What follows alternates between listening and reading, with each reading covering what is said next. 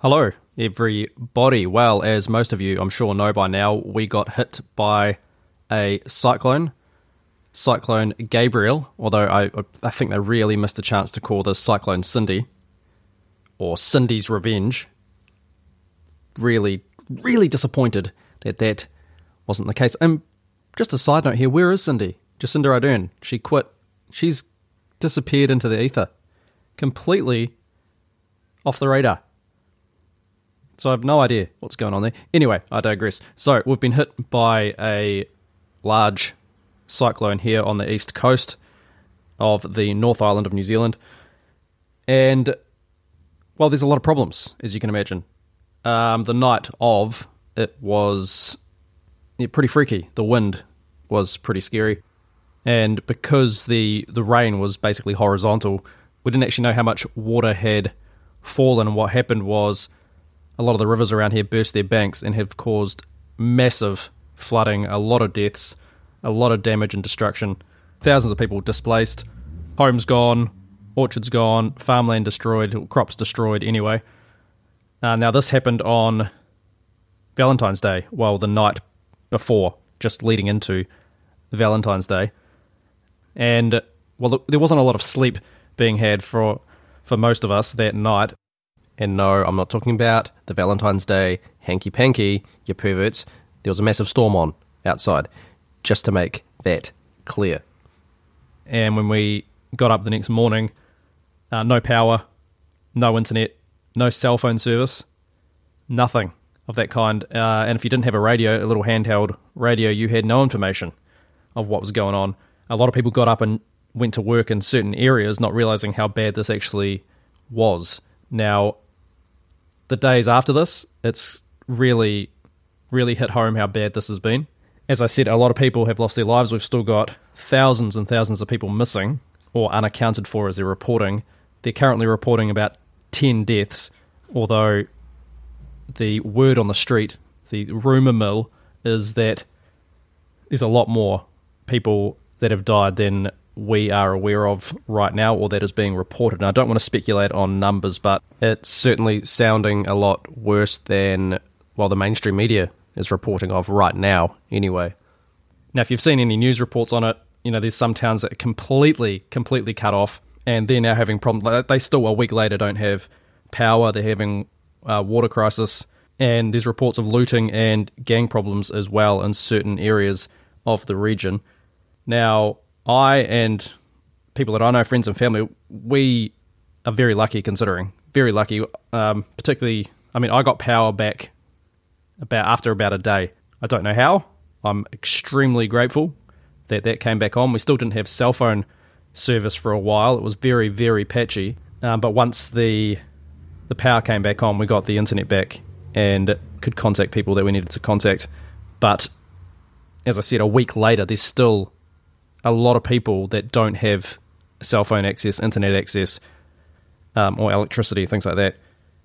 So I don't think this was initially reported much around the world, or how it took a few days for this to really sink in how bad it is.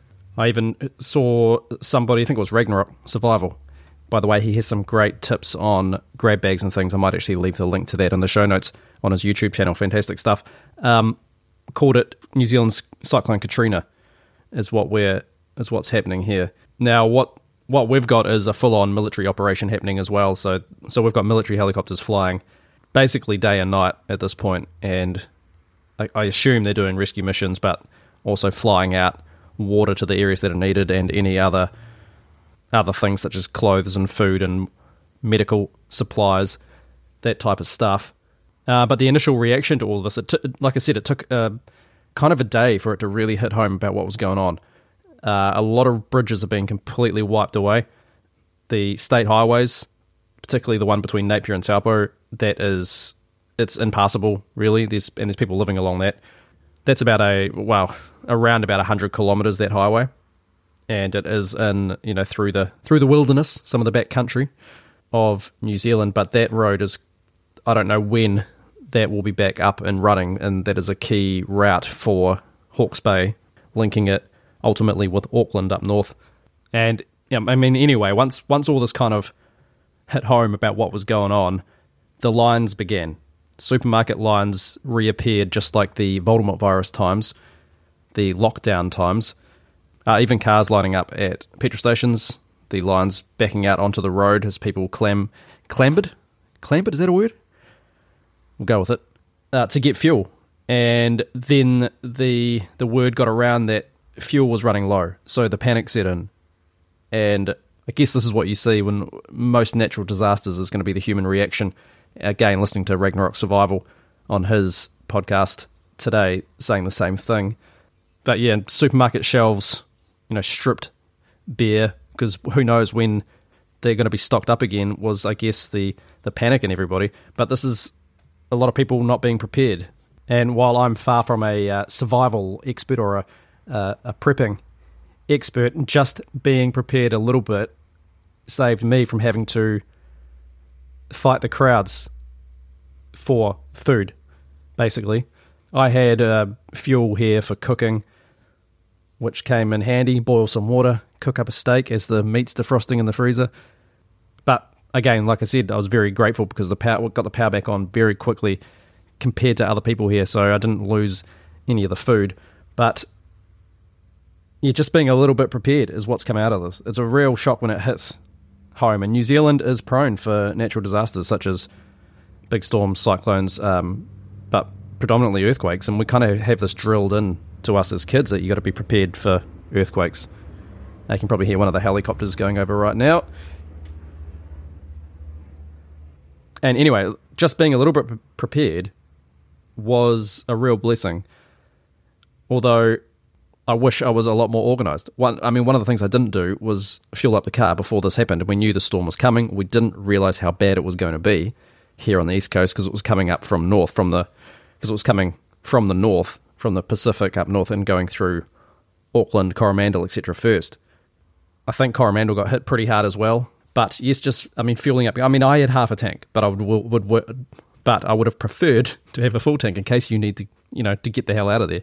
And just being more organised overall would have been a very good thing for me to be.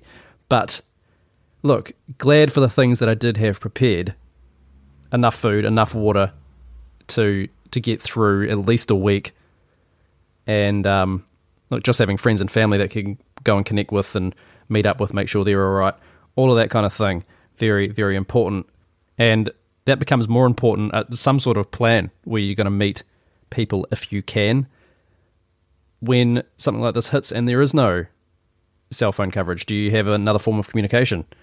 I know some of my family members had walkie-talkies and they had planned to talk at lunchtime and at 5 p.m. that day. They were just short-range walkie-talkies, but they had something to communicate with each other with, being a few blocks away from each other. Of course, it'd be preferable to have more long-range forms of communication, but look, that's something that they had. So now with all the fallout from all of this, obviously the big problem becomes human beings.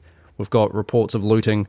We've got reports of gang problems. We've got, even through Twitter, again, listening to Ragnarok Survival on his podcast, I wasn't even aware of this particular story, but people running from the cops had thrown these little metal shards all over the road to puncture tyres and stop the cops chasing them. Of course, that then affects every single person that is trying to go out and buy food and do what they need to do, get what they need to get.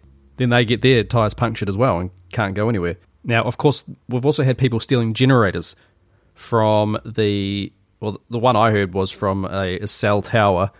Now, I saw Vodafone come out and say these are GPS tracked and we know who has the generator.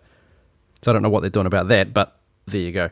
So anyway, look, my whole point here being in the area is important things. You need some kind of form of communication or something that you can get information from, like a little handheld radio, because things go down, you are completely out of the loop. A lot of people didn't know that the substation here was actually underwater and that there was no word on when power would be back on, and that it could take weeks. And now for some people that is taking weeks. Wairoa, for example, doesn't have power. Still big pockets of Napier don't have power. I'm not sure what's going on with Gisborne exactly. I know they were in a water crisis too. I'm not sure what's happening with their electricity, but some kind of some form of radio that you can get information to, some kind of plan where you're going to go if you're going to meet up with friends and family somewhere, and a grab bag if you need to get gone fast. And I tell you what becomes massively important suddenly again in people's lives is cash. Now, the world seemingly wants a completely digital and connected world, very centralized world. But now, after a natural disaster here, we have shops that aren't accepting any other form of payment because they can't. And cash has become king again. So that's something to keep in mind. Make sure you've got some cash on hand that you can take with you. And it's a real reminder to push back on these types of things like central bank digital currencies as best we can. What I've also found very interesting about what's happened recently in New Zealand, that we haven't really had a summer. Not really. It's been muggy, but it's been overcast and rainy pretty much all summer. And Auckland got hit by a massive, massive rainstorm about 3 or 4 weeks ago. And now we deal with this cyclone as well. I think it was about the 3rd or 4th storm we've had this summer. And as a kid, I don't remember this happening like this. Not in February, not a massive storm like this in February. And of course, the media has come out and pre-bunked, which is the word Google has come up with to get ahead of those conspiracy theorists. The mainstream media in New Zealand came out and pre-bunked the cloud seeders and said, no, cloud seeding's not to blame for all of this weather. Don't believe your lying eyes, people. And I found that very interesting, and it did get me speculating about things like massive storms like this, and can they be controlled? Is this part of a geoengineering program or not? In this instance, it's an absolute tragedy what's happening, and that's what we have to deal with. But it did get me speculating, the conspiracy side of my brain, thinking about geoengineering, weather modification. Can that be used to herd people into these safe zones, otherwise known as 15-minute cities? Get people off the land. Can this type of thing be used to do that? Destroy farmland, destroy crops, destroy whatever, just flood them out. And your answer to all of that would be whether you believe geoengineering, weather modification is that far advanced or not. Whether things like HARP have that capability or not. I lean yes, but in this instance, I have absolutely no idea. But I will just say this. The days after, once the clouds had cleared away, we've now had, going on the 3rd day of blue sky, just a few natural clouds floating around. It's been beautiful weather. There doesn't seem to be any fishy, fake clouds drifting around. None of those trails in the air, which I find kind of interesting. Once all the grey sky had gone, it was a bit messy up there, and then summer is magically here. So we'll see how long that lasts. But it's certainly helping dry out the areas that were hit hard, although I'm sure it brings other issues along with it.